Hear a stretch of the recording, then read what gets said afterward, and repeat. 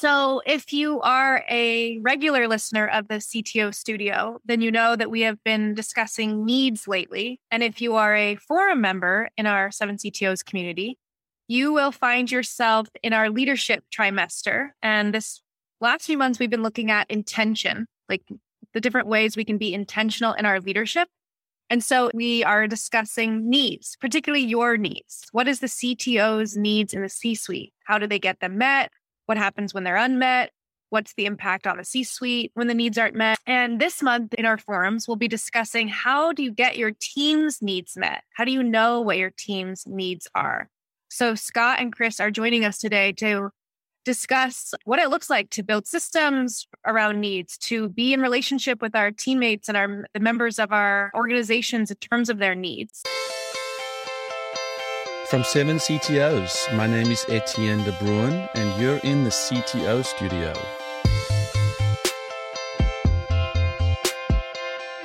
Seven CTOs is a global collective of CTOs helping each other become world-class leaders through our peer groups that meet once a month, as well as one-on-one coaching and mentorship. We carefully assemble our forums with 7 like-minded people who are at similar and adjacent stages with their companies. They help each other solve challenges unique to technical leadership roles. Each forum gets assigned an executive coach who leads conversations of emotional support and growth, as well as holds space for difficult conversations we need to have sometimes. Check out 7ctos.com and apply today. Mention CTO Studio and get a free strategy session with yours truly. And I truly look forward to hearing from you.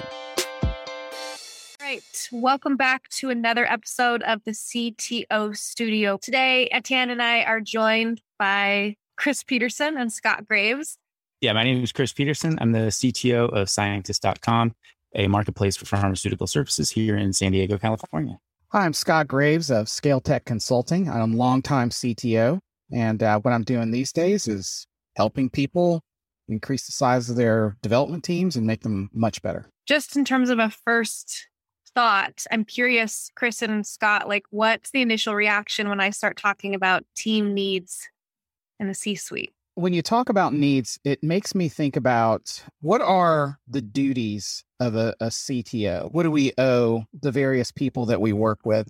Of course, we have a fiduciary duty to our employers, but we also have a duty of care for our team. It's important that we accept responsibility for whether or not the teams that we run are fun to work on, are advancing the careers of our team members, and that they have psychological safety on the job. So to me, like in a nutshell, that's what my duties are to my team. That was very well said, Scott. I particularly like the psychological safety. I couldn't agree more. I think that one of the rules of thumb we try to follow here is we try to hire great people and then get out of their way. So a big chunk of my responsibility is to not get in their way. Like I try to help create an environment where they can do their best work, where they can work on the things that they want to work on, where I'm not micromanaging them, and where they have the freedom and the safety to make mistakes and to fail, because they succeed much more often than not. And yeah, so I think psychological safety, I like everything you said, Scott, but particularly the psychological safety part. And when you think about that every individual has particular needs, are you both familiar with the Maslow's hierarchy of needs? Like there's physiological needs that we have, right? Food, shelter, etc. Then we have emotional security that we need. And then once we hit that, then we can then suddenly work on love and belonging and self-esteem and self-actualization. So in the last month, the content Etienne and I wrote or talked about was, what do we get when we think about the individual's needs in the C-suite through this lens, right? Through the idea of, hey, you actually can't create love and belonging until you have some emotional security. I'd love to hear how you both have established any of those inside of your teams. Like, how does it go to create emotional safety inside of your team or an organization, or love and belonging? What does it look like? And you could talk about all of them or both or none, but just give us some insight into how you actually acknowledge needs inside of your organization. It's a great It's a great question. I think it's a very both natural and challenging at the same time, especially over the pandemic. So I don't have any sort of secret or any sort of silver bullet for it, but I do like to start every meeting that I have with 2 or 3 or 5 minutes to chit chat. Kind of like we started this podcast. We talked for a little bit.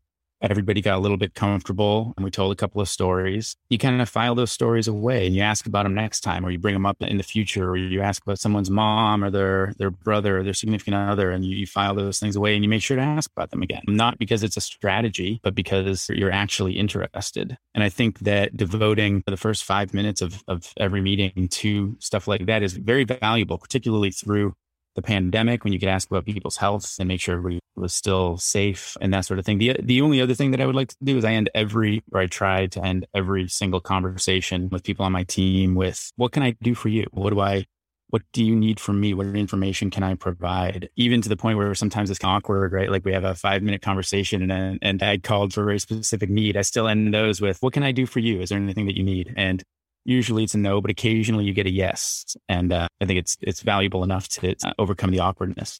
So one of the things I heard in what you shared was that you cultivate relationship as a way to acknowledge needs. It is a much more succinct way of saying it. Yeah. Scott, what about you? Brittany, that's a very broad question. And when it comes to managing your teams and getting the productivity out of them that they can, like maximizing their productivity and maximizing the joy that they experience in the workplace, in one sense, you can think of it as it's your only job, right? Because as CTOs, and most of us come from an engineering background, a lot of us think about managing the teams and like creating the processes that create safety and security as like an engineering task. I'm going to implement a process, or I'm going to, I don't know, issue a memo. But in reality, that's not how it works. It's more like, it's less like being an engineer and more like being a gardener. What you need to do is you need to prepare the environment. And once you prepared the environment, then those systems will like grow up themselves. Every team is different, and every group that collaborates together is going to find their own groove and their own like comfortable way of working. And your job is to foster that. To get a little bit more specific on just one topic there, let's just talk about physical safety and security. Now you might think that, wow, it's not exactly like there are bombs going off and fights breaking out in the middle of the office. That's not exactly what I mean by physical safety. Let me give you one example. I was working in an office one time, and some termites were in the ceiling, and like detritus was like falling on this man's desk. And it just wasn't a priority for office management. Like they had a million things to do, and fixing that problem was last on their list. You have to be an advocate for your teams when things like that come up. And then also, what about the noise levels in the office? I worked in an office where there was a motorcycle dealership next, like right outside the office, and there was just noise all the time. We had to relocate those guys. And then, of course, a recent trend in office design is these open landscape designs where everybody works on like a bench or a table. And those things just don't work for me. People need a little bit of privacy at work, honestly. They're not going to be working 100% of the time when they're in the office. So if you make it a norm that the people who work in the office are entitled to a bit of privacy, and they're not expected to just be grinding, for 8 hours without, looking up from their keyboard, then you create an environment where you're telling the people that your people that they matter and that they are important and they're not just a unit of production. So the physical spaces that people work in, how quickly you respond to their needs, whatever comes up in the office that might be bothering them, that communicates to them that you care about them and that their physical safety is important. Yeah, I love that you said that, Scott. I was thinking, especially as we were all migrating to work from home, the whole disparity became clear around people in more affluent neighborhoods who had Wi-Fi and people who maybe were commuting to the sexy downtown co-working space, but actually lived out in the boondocks or had a terrible neighborhood or environment. All that stuff got exposed, right? Because now you had your employees phoning in from bad Wi-Fi spots or just disappearing from meetings. And so I love that the consideration of physical safety is something that has been pushed to the forefront.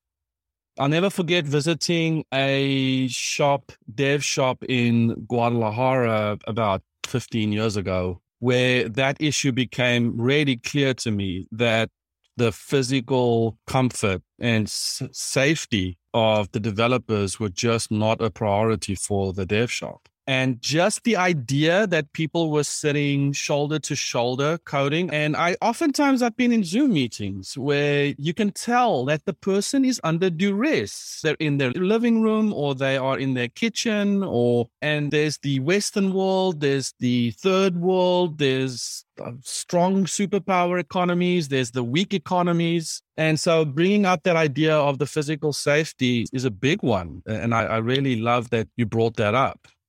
Well, you're right, and thank you for expanding it to this new remote world that we all will be working in for quite some time. You're right. You can no longer have as much control over the physical safety of your staff as you once had. For example, I was on a call today with a colleague who has a team in Ukraine, and we had a typhoon not long ago in the Philippines, which badly affected a number of our employees. So in those situations, it doesn't matter if we make the sprint. It doesn't matter if you make the sprint or not in those situations. So I was CTOing a company 2 or 3 years ago who had a significant workforce in Belarus. And when the whole political upheaval happened there, boy, those developers were gone. They were protesting in the streets. And I am reporting back to my C-suite, hey, my developers are executing the democratic right to protest in the street. The sprint is not a priority right now. Do you understand that? And it happened so fast that contingency was impossible, really. We couldn't really plan for it. But that, as well as currently in a situation where I'm working with a team where, the one developer's dad is basically in hospice and he's basically at the end of his journey, and talk about all the things that affect people's physical safety and their safe and just their being. It's really an opportunity for us as leaders and as CTOs to care deeply about our teams and where they're at and what they need. But that stands in such contrast to that pressure when we think business objectives and OKRs and the next deliverables and the pressure of the investor or the M&A. I find that I'm often in either of those worlds, and very seldomly can I actually just be in both of those worlds in my mind. I find that to be very difficult. I think trying to be in both of those worlds is at least for me, a very common source of stress. You are trying to meet these deadlines, but you're also trying to nurture these relationships. And like you, over the pandemic, we had employees who lost parents or loved ones. And yeah, like you both said, the sprint doesn't matter, right? Like, take the time that you need, go home, take care of yourself, take care of your family. And I don't want this to sound wrong. It's an opportunity for us to strengthen our relationship with these people, because it's not like, don't want to make it sound like opportunistic, because it's a terrible thing and we never wish it on anyone. But you can use that to strengthen your relationship with it. You can use it to express how much you care about these people as people, and that people over processes, people even over priorities. Yeah. Well, I love what you just said. And that was wonderful. And I just want to highlight and tie this back to the idea that I spoke about a little bit earlier about your duties, right? So your fiduciary duty to your employer comes from the business objectives of that business, right? And the fact that you're engaged in commerce. Your duty of care for your team does not derive from that. It derives from the proposition that human life and the humanity of your workforce is a higher goal and is fundamentally, incontrovertibly more important than any business objective. If you start from that mindset, then you're not really going to have a lot of problems meeting the needs of your team. I think that's really brilliant. And it also begs the question of Like, how effective can we even be in business and results and performance if our needs aren't met? So if we just skip that whole part, then we just have a lot of cogs in a system, not actually fully living into their potential as a cog. But if we relate to someone as human and that humans have needs, we actually have to produce something different in our relationship to create the result that we want. Yeah. Go ahead, Scott. Yeah, I totally agree. The businesses that we work for and the technologies that we create as, professional technologists, none of that springs up like fully formed. You can't just take the run book of your processes and expect software to come out. It is people that make software. It's people that make software. That's just the reality. And if you take care of those people, then the business will thrive. And if the business thrives at the expense of the people, and there are businesses like that, of course, worker exploitation is not something that is unique to technology.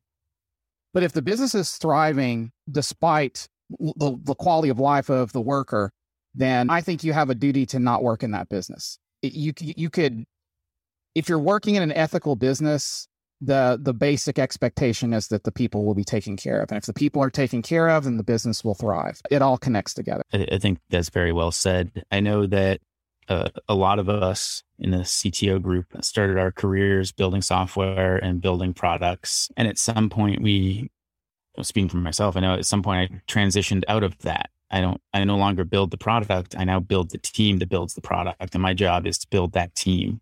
And I think that's another way of saying what Scott just said, right? Like, we need to focus on making sure that team is healthy and happy and functioning. And that's where I want to, and I hope I spend most of my time so that they can then go and build the product. Wonderful point, Chris. I think that one of the when it comes to the needs of your team and the health of your team, I think one of the thorniest things that we have to navigate as CTOs is when the needs of the business come into conflict with the needs of your team. For example, back in the 90s, it was a normal thing to go on death marches. Have you ever been on a death march as a programmer where you had to ship and just I have 100-hour weeks? So in that situation, being a good leader and being a good CTO means protecting your team and not allowing that kind of nonsense, even if it means there are consequences for you from your boss or other areas of the business. If you're not ready to show up and demonstrate that type of character, then you don't need to be in a leadership role. Yeah, I think that's absolutely true. Yeah, it was the late 90s going on those death marches. That was a bad time. I wonder how common that still is. Probably is in some places. I think that the challenge is that I was in a fully remote company. I was a CTO there for a while, and one small gesture they made was because they were fully remote, the all hands was very important to them. So they did a monthly all hands, and that was like 60 people around the globe. And what they did was they would not pick the same time every time to suit, for instance, North America or where the HQ was. And it was very interesting as a C-suite to wake up at 2 a.m. or 4 a.m. or 3 p.m, whenever, to actually consider the needs, but then to empathically and collectively all suffer the consequences of living on a globe. And the team not feeling like I'm always the one who has to wake up at 3 a.m, but wow, my CEO woke up at 2 a.m. or stayed awake until 4 a.m, and then wasn't just hi and goodbye, let's do it quickly. But Chris said, I was actually really touched by this, but even if it was 3 a.m. for the CEO, he would do the banter. He would show up awake, alert, and completely present with the team in a way that I think really demonstrated that he understood their needs to be respected for what they were doing as well. And I'm talking, if you were the QA in the Philippines, and I mean that with the greatest respect, sometimes we think, oh, it's over there and they just have to get with the program. But the egalitarian approach in that remote first company, and I think this was even before the pandemic, was really amazing to see. And it fostered quite a impetus with the C-suite to always ask ourselves, if this is what we're doing for time zones, what's happening with work environment? What's happening with the families? What's happening with dial-up and all that kind of stuff? So I guess the point I was dropping in there was just it's one thing to have, an obvious force of evil against an obvious force of good with the examples we mentioned. But there's so many subtleties where we just miss out on the opportunity to actually be open to what our teams need, not to mention our own needs.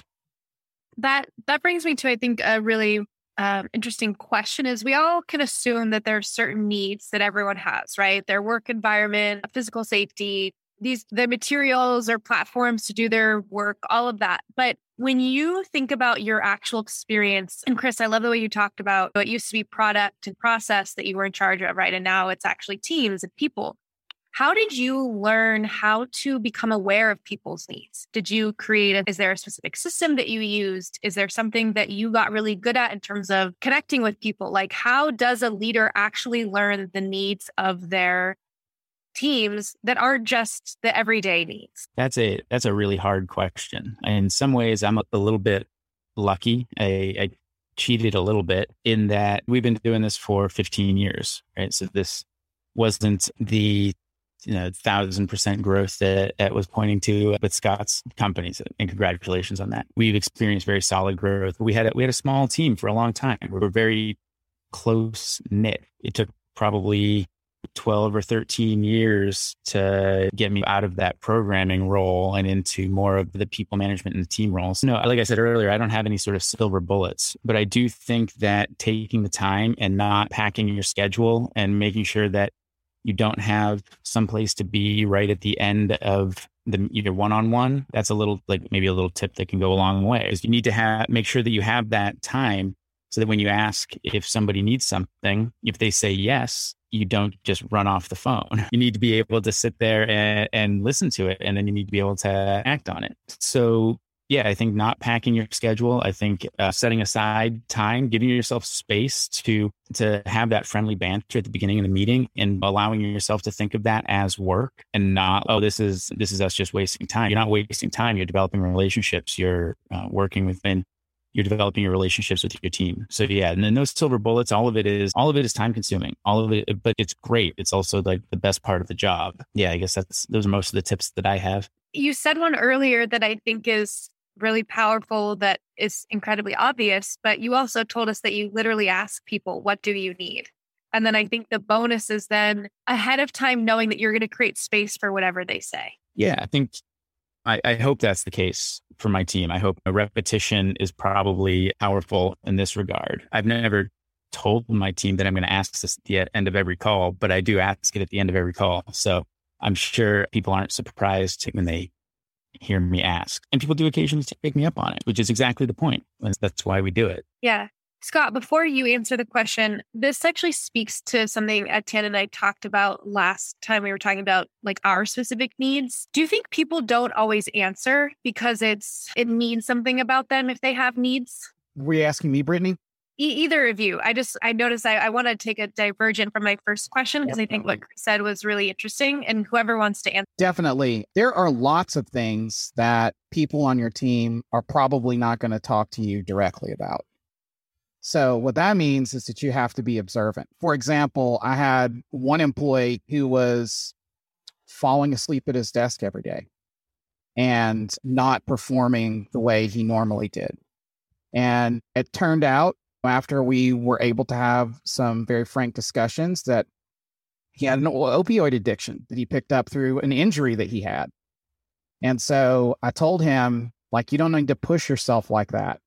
If you have this addiction, let's just take the time that you need to get clean, and then we'll move forward from there. And that worked. So that one was pretty obvious. But you're going to see other small patterns, and even you can even do this remotely. If you're reviewing check-ins periodically, which is something that I do, maybe the code quality is going down. Maybe the check-ins aren't as frequent. or maybe they're happening at 3 a.m. You got to keep your ear to the ground on stuff like that, because that can indicate that there's some kind of problem in the employee's life, and maybe they need to take a few days off. Yeah, I agree. Being observant it's one of those hard skills, or it's one of the things that you just have to get good at. I think Brittany, to your original question, I think you're both absolutely right. There are things that people aren't going to talk to you about, and people will schedule a meeting to talk to you about, because I think people worry that, I'm going to schedule a meeting to talk about this. I'm going to be, seen as a complainer, or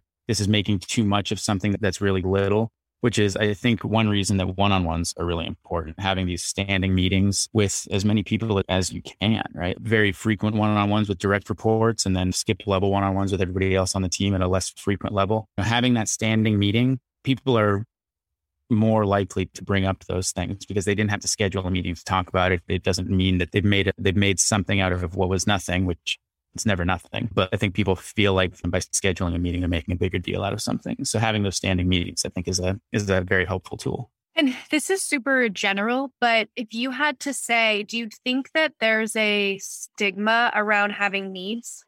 Do you think that there's a particular way we view people who are very clear, hey, here's what my needs are, and this is what I need to operate? Or do you think that's actually as part of the culture we've created in organizations where it's powerful to say that? Any comments or thoughts on that? Yeah, I have some thoughts on that for sure. Yeah, at least when I was coming up as a young programmer, and I still think there's plenty of this around, you want to feel like you're secure in your job.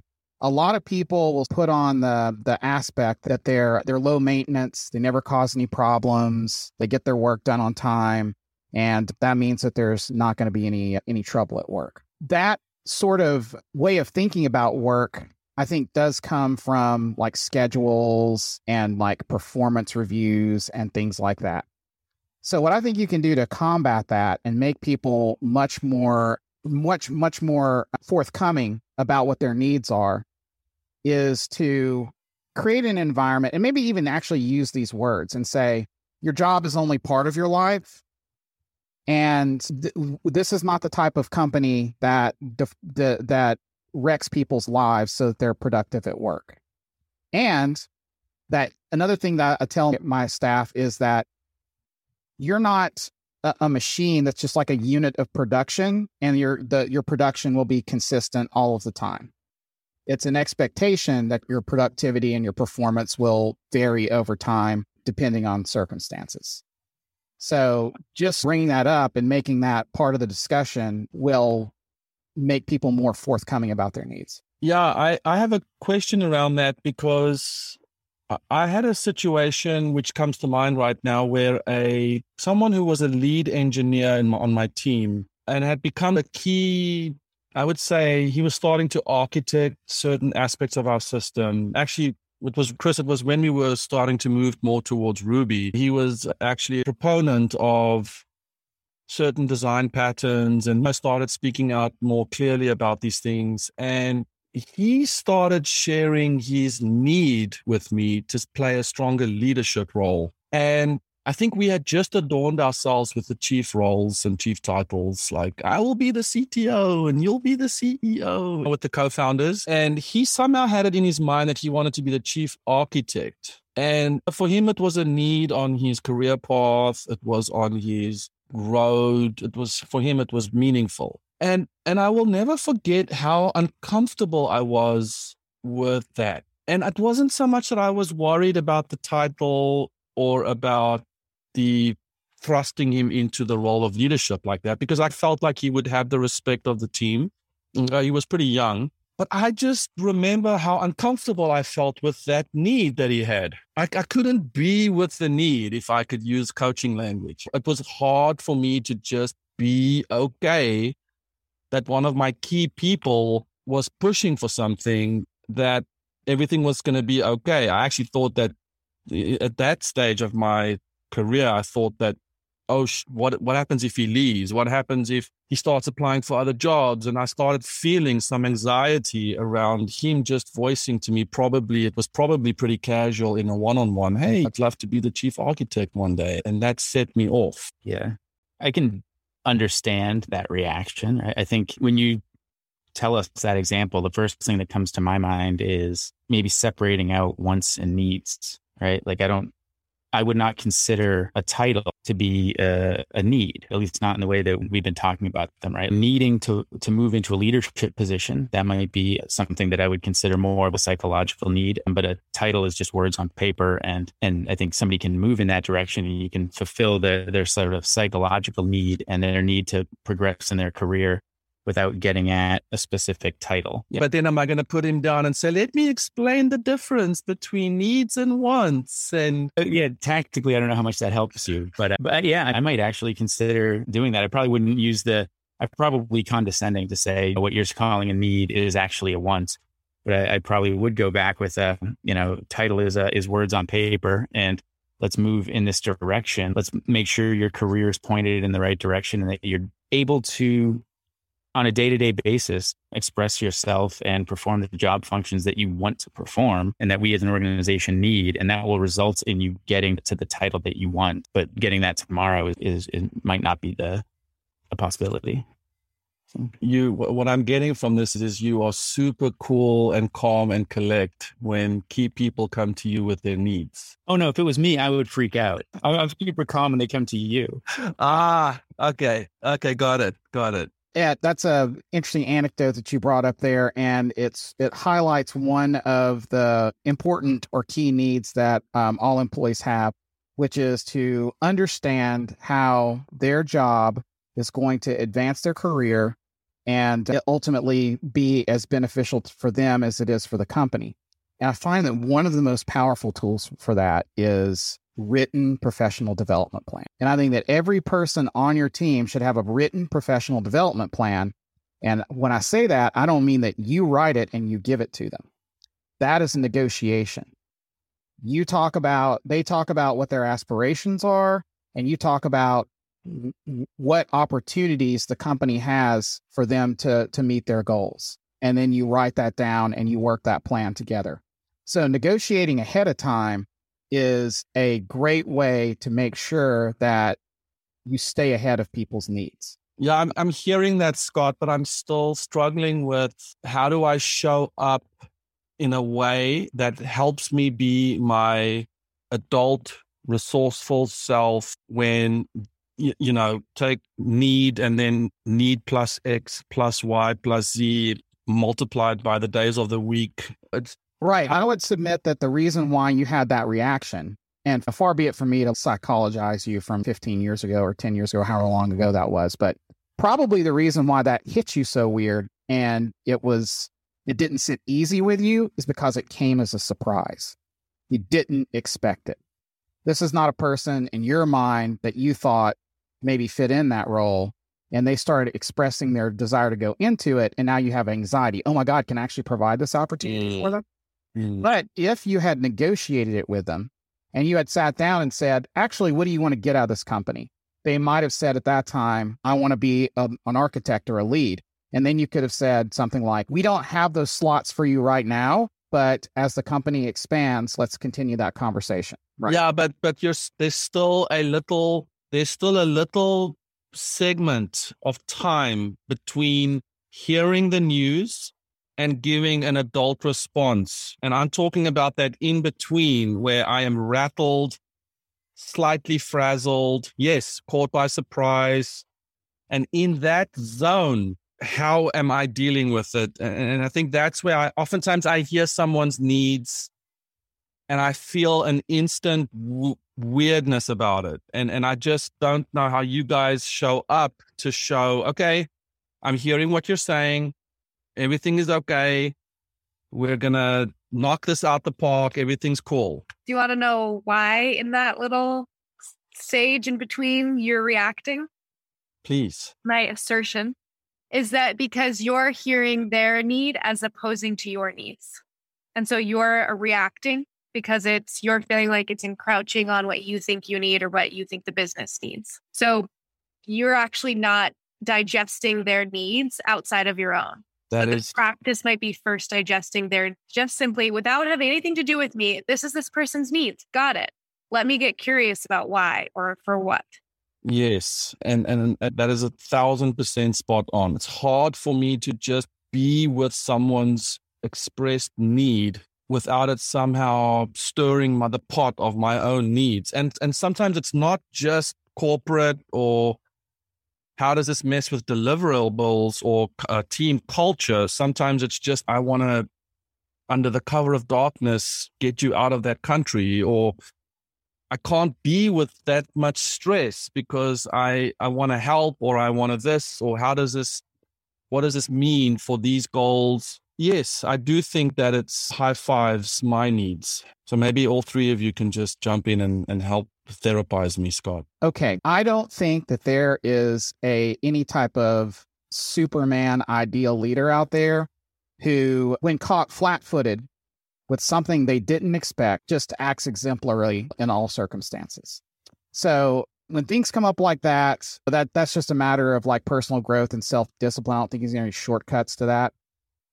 But if you're building your department correctly and you focus on heading off needs, you focus on negotiating instead of dealing with people's needs in the moment, you can minimize those circumstances, right? That's what I do. I try to minimize the circumstances where I'm put into an awkward position where I feel bad about myself because I feel like that this person has a need and I didn't meet it, or this person has a need and I can't meet it. Avoid that as much as you can by building great systems. I think that is great advice. I think I strive to do what Scott just laid out. I know that I do get caught flat-footed occasionally. So I would layer onto that strategy, that relationship building that we talked about earlier, right? Like, I think we will all get caught flat-footed at some point, and being able to fall back on like a reservoir of trust and a relationship that you have with the person. So if you don't react the way that you wish you had, it's not a one-off interaction that they're then going to judge you by. It is one interaction of thousands or hundreds or whatever it is. And then they're able to view you in that context. So I think the strategies for not being caught flat-footed that is something we should all work on. And then also in parallel, make sure you have those relationships so that when you do get caught flat-footed, you can fall back on that. And we've all got caught flat-footed at every single one of us. I've had people who I thought were doing great and happy just throw their resignation letter on my desk and then read me about the riot act about what a terrible manager I am. That if you work in this business long enough, that's going to happen to everybody. It's just, you have to take it as an opportunity for personal growth, and you have to take it on board. That guy was right. I was being a terrible manager. The outcomes are the most important thing. If your team says that you're a terrible manager, and if your team says that you're not meeting their needs, then that's true. That's not a debatable thing. They're the ones who know that what their needs are. So your opinion about whether or not you're meeting their needs, it does not matter. I'm a big proponent of model leadership, that we model the way we'd like to see our teams act in certain situations or how we want them to show up. How do you feel you both are in your, like, knowing your needs and getting them met in the C-suite? How does it go for you? That's a struggle, Brittany, because I came up in that same culture of remember I said, employees often think that their best way to get their needs met is to just show up as like never causing problems. That's doubly true for executives, because buck's supposed to stop with us. We're supposed to be the person with all the answers when it comes to our particular department. And I struggled with that for many years. And I got into two occasions I can think of situations in which were, in retrospect, abusive situations, where I was being taken advantage of by the companies that I worked for. And if that happens, then you're not going to be happy, and that's going to flow down to your teams, and no one's going to be happy. So you do have to give yourself permission to have needs and wants and boundaries. You have to establish effective boundaries for yourself. Yeah, it is an incredibly difficult thing to do. I find there's this sort of strange asymmetry in my head in that I really am not good at and don't like to express my needs to the C-suite. Yet simultaneously, I very much like it when they express their needs to me, clearly, so that I can help. And I realize that I should be doing that as well. And I guess that's a area of personal growth, or an opportunity for personal growth, being able to more clearly express my needs. Because I do very much I appreciate when people are able to clearly express their needs. And then we can resolve them. We can work towards resolving them. Maybe they're not immediately resolvable, but we can move in that direction and it's helpful. So yeah, if you come up with any silver bullets, I'll take them. What do you think is uncomfortable about sharing needs? Both just like what we've been conditioned to believe about sharing them, or for yourself, like what needs are uncomfortable to speak out loud? So usually a CTO job is a pretty high pressure job. You know, like lots of deadlines and lots of not knowing whether or not the thing that you just made is actually going to work and make money for the company. So there is an awkwardness around asking for time off, or I've always had a lot of problems asking for time off. Not wanting to be viewed as an absent leader or a person who you're the one who's supposed to care the most about like the production of the product, and you took too many days off, or you might think but you know what? A lot of times that stuff is completely self-imposed, right?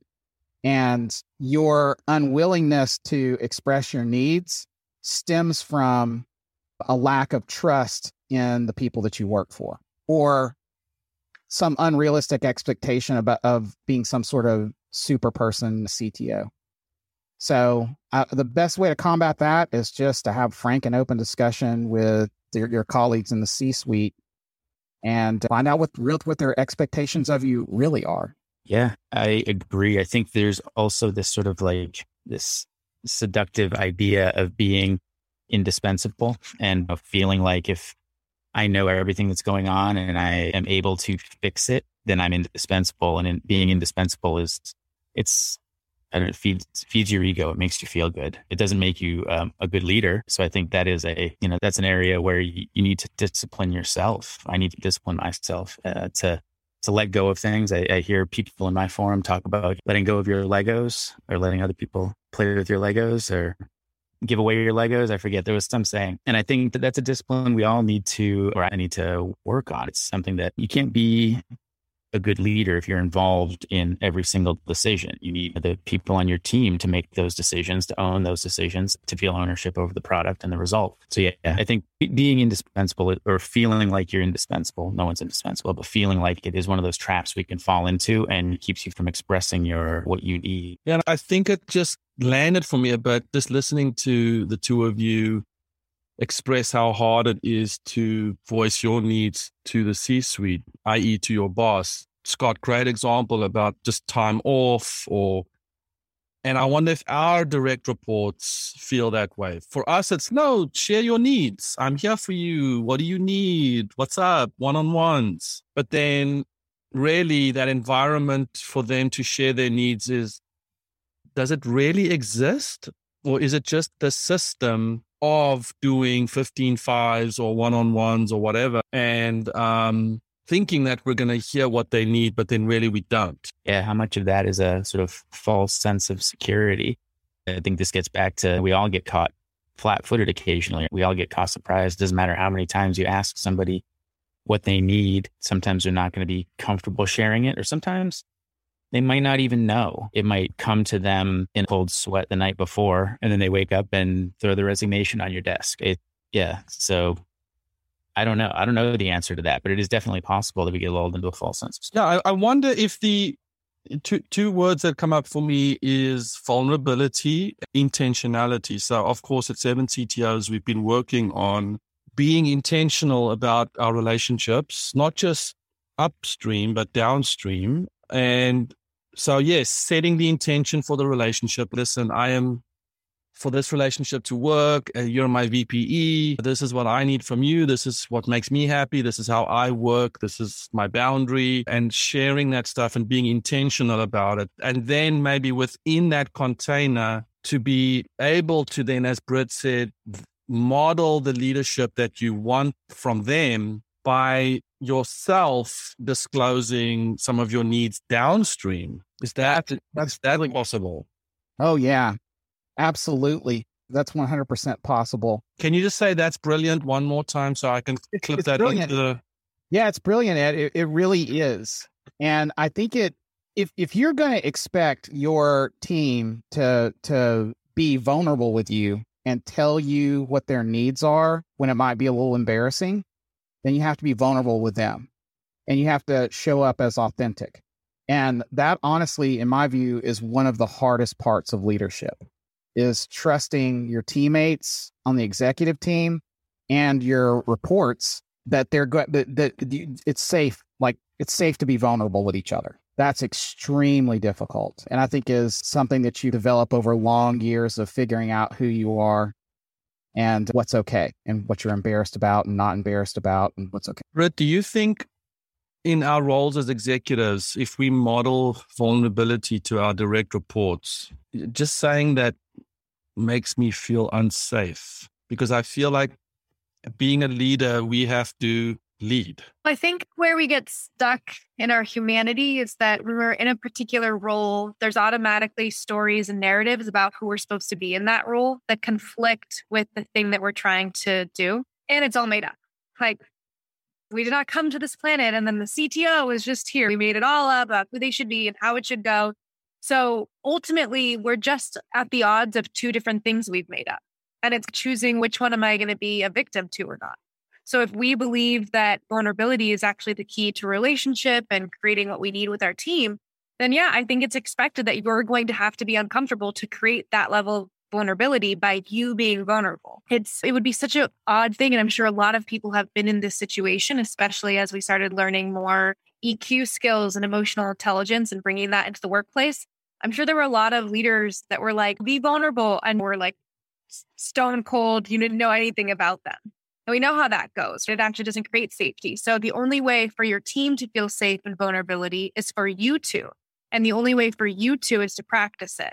So kind of, you have to execute before you're ready. Yeah, absolutely, Brittany. So the things that you've been saying make me think about instances in my career where I've not been vulnerable and kept things to myself, and it's just caused huge problems. Like, one thing that I'm really embarrassed about is that I need approval. I need people to tell me I'm doing a good job. And intellectually, I consider that a bad character trait. Why do you need the validation of other people to know that you're doing a good job? Oh, I don't know why. I just need it. And so over the years, I have actually gotten more and more explicit about that need. And like literally telling my managers, if I do a good job, I need you to tell me, because otherwise I'll get anxious. And managing down, the way that you can use that vulnerability to be a team builder is to just, one time I was in a meeting and I was just feeling bad about where the demo went. Like, it was a bad demo. And I thought, oh no, this is not going to show up very well on the stoplight chart. And so I said to the team, I'm actually having some anxiety here. And I'm afraid that we're not going to get this done on time and hit our release date. And I'm just having anxiety about it. And to my surprise, the team rallied around me and was like, what would you need to do? What could we do to make you feel better about this demo? And we talked about it. And actually, there were some small changes that we could make that we did that made a better showing. But if I hadn't expressed myself, or I'd simply been, this demo sucks, I'll go out there and we're going to have to work this weekend, that would have been a bad outcome. But because I was able to say, look, I'm afraid, right? They reacted to that, not like what's going to happen with the product. And what I love about that is my own response to someone's vulnerability. You can't help but step into someone's vulnerability and their need, right? You got to be an absolute robot to be unaffected by someone expressing their needs, either for acknowledgement, acceptance, just to be safe because you're afraid of something. Yeah, absolutely. Our humanity and our authentic selves are the best tool that we have in our toolkit to get software shipped on time. As weird as that sounds, right? Because software is built by people. And people are built by software. Eventually. I don't know how we follow that. That was really well said, Scott. Yeah, and I love the example that you gave of modeling. And to your earlier point, you had talked about how you talk with your team about the fact that nobody's a cog and you don't have a basic unit of output and everybody's output goes up and down over time. I think that's another opportunity for modeling, right? Like we do at least weekly check-ins with the team. And we talk about what we've been working on for the week. And I always make sure that I'm giving status reports as much as I'm getting status reports. And if I haven't had a good week, just go in and say, I haven't had a good week. This hasn't been a productive week for me. This didn't work out the way I wanted it to. I don't know. I didn't get enough sleep, whatever it is. And I make sure to do that whenever it happens, right? Because it's safe. Like we all understand that people aren't robots. They aren't, cogs, and they will go up and down. And I want them to see me do that because I also have good weeks and bad weeks. Really great, Chris. I actually have a question for you, like a follow-up question for you on that. So the way that you show up at work and how you model behaviors you want to see in the workplace is super important. But how does that scale? Like when you get 2 or 3 layers of management, how do you make sure that every one of those layers and every one of those departments is creating a safe work environment for the people in them? Yeah, that's an excellent question, right? I think the most important, it all starts with hiring and promoting, right? I think you need to promote people that reciprocate that sort of humanity, as you said. You need to promote and reward people who exhibit that humanity at work, who are able to build relationships. I think skip levels are great. I think for checking in with individuals, but also just checking on the health of your organization in general, right? Because this gives you a sort of set time where you can just check in and make sure that people's teams are functioning the way that they want them to function. They don't all have to function in the same way, but each team is going to function the best way that team can function. When that goes awry, that's something that we've luckily been able to avoid at this point. I don't know how you get that back on track other than coaching or maybe mixing the teams up a little bit. But yeah, I think hiring and skip levels and rewarding that sort of relationship building is probably the best answer that I have so far. How about you? How have you done it in your organizations? Everything that you mentioned, right? I'm a big fan of skip levels, but if your team is like really large, those are going to be really rare. So there's a limit to their effectiveness because you only have so much time. But there's certain things that you can look at. Like what if one particular team has a lot of turnover? That's something that we should probably investigate. And psychological safety is probably going to be a factor there, honestly, because most people quit bad bosses. When the productivity of a team goes down, don't necessarily assume the answer is because they ran into a hard technical challenge. You need to talk to that manager. And then other tools that I use for larger teams that I find effective, and one that I've already mentioned, is making sure that everyone has a professional development plan. I love artifacts. I love processes that force people to negotiate their wants. Because if you get the wants negotiated, then you know what they are and you're not going to be surprised. I think that is, as usual, very good advice, right? In our organization, we don't lean on or make as much use of those sort of written professional development plans, right? That is, I love the idea. I think there are certain risks. You have to be careful when you're writing them to make sure that the goals are written in such a way that they are robust over time, even when the goals of the organization may change. And that can definitely be done. But that's what we've done that more through, relationship building and talking through what people's career development looks like, what people want to do with their career. And then that might have a bit of a scalability issue, as you mentioned before, right? Because it relies on how much you can keep in your head and how many relationships you can keep straight. But that's worked for us for a while. Similar solution, different implementation, I would say. Yeah.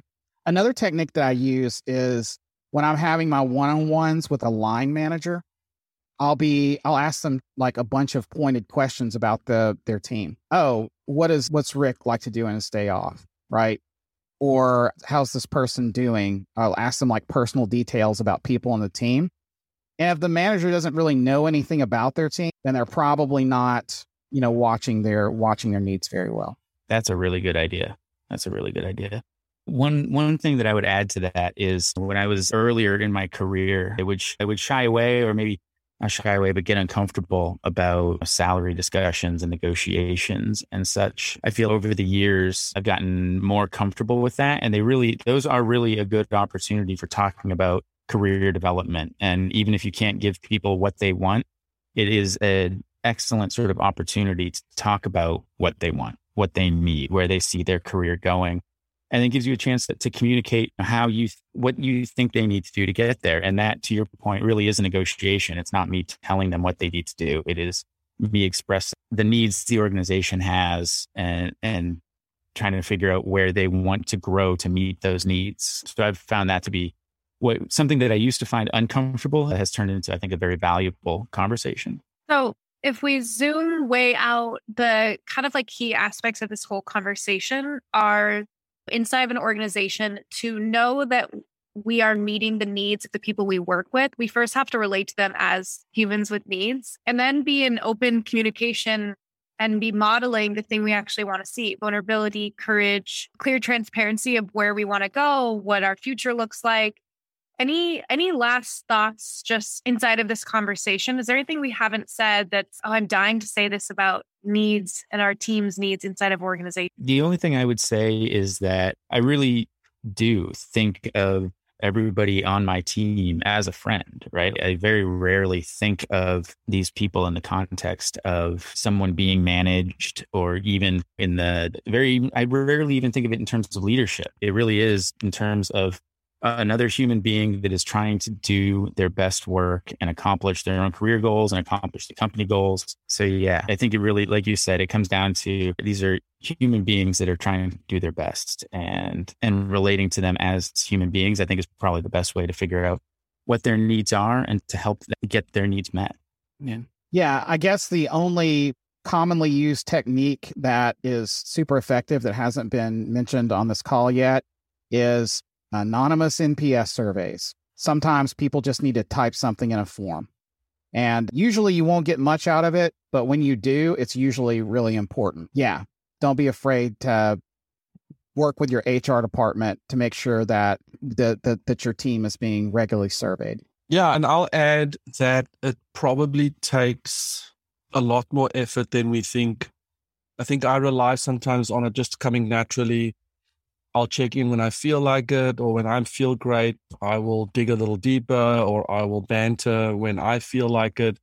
And if I consider my own strengths and weaknesses as my week progresses, that's not a great way to do it. So I love that idea of having some system in place, or some routine or ritual in place that forms a bit of a safety net. Okay, we're going to catch some things as it goes. I also think it's very insightful that I just think the tender moment in this call when we all were like, yeah, it's actually hard to admit my needs to my C-suite. It was something as basic as I'm not going to come to work on Monday, or I need to take next week off, or I'm going to be traveling across the country with my kids. To just put our own people's insecurities around bringing their needs to us in that perspective, I think was super valuable to me. Thanks, Chris and Scott, for coming in to filling in our need and want to talk to more people about needs. Appreciate everything everyone shared. And as always, if people want more information around this and they are a forum member, we'll have a document to give some more information on how do you implement this? What does it actually look like to integrate needs into your role? And thanks for joining us. Thank you for Brittany and Annette for doing this. I really enjoyed having the conversation today, and I think it's a topic that's not talked about enough. So thank you for providing this to our community. Thank you, Scott. It was really nice talking to you as well. Very good insight. Brittany and Annette, a pleasure as always. But who is it more a pleasure to be with? It's not a competition, Brittany. I need to go now. Sorry. She was serious. Who was more fun to talk to? Oh, you don't answer. Okay, guys. Thanks a lot, man. Cheers. Thanks, everyone. Bye. Bye. Thank you for listening to today's episode of CTO Studio. This is a little taste of the many conversations we have inside 7CTOs. In addition to our peer groups, 7CTOs members are also part of Slack, where ad hoc issues can be addressed by the larger collective. We also have 1 to 2 Zoom calls a week, where we go deep on specific challenges like brand new technologies, hiring strategies, people management, and expanding our influence and branding as technology leaders. Also check out 7ctos.com, where we publish our list of events like upcoming retreats and colloquiums in a city near you. Applications are always open, so mention CTO Studio when you apply and you'll get a free strategy session with me. Wouldn't that be fun? See you next week.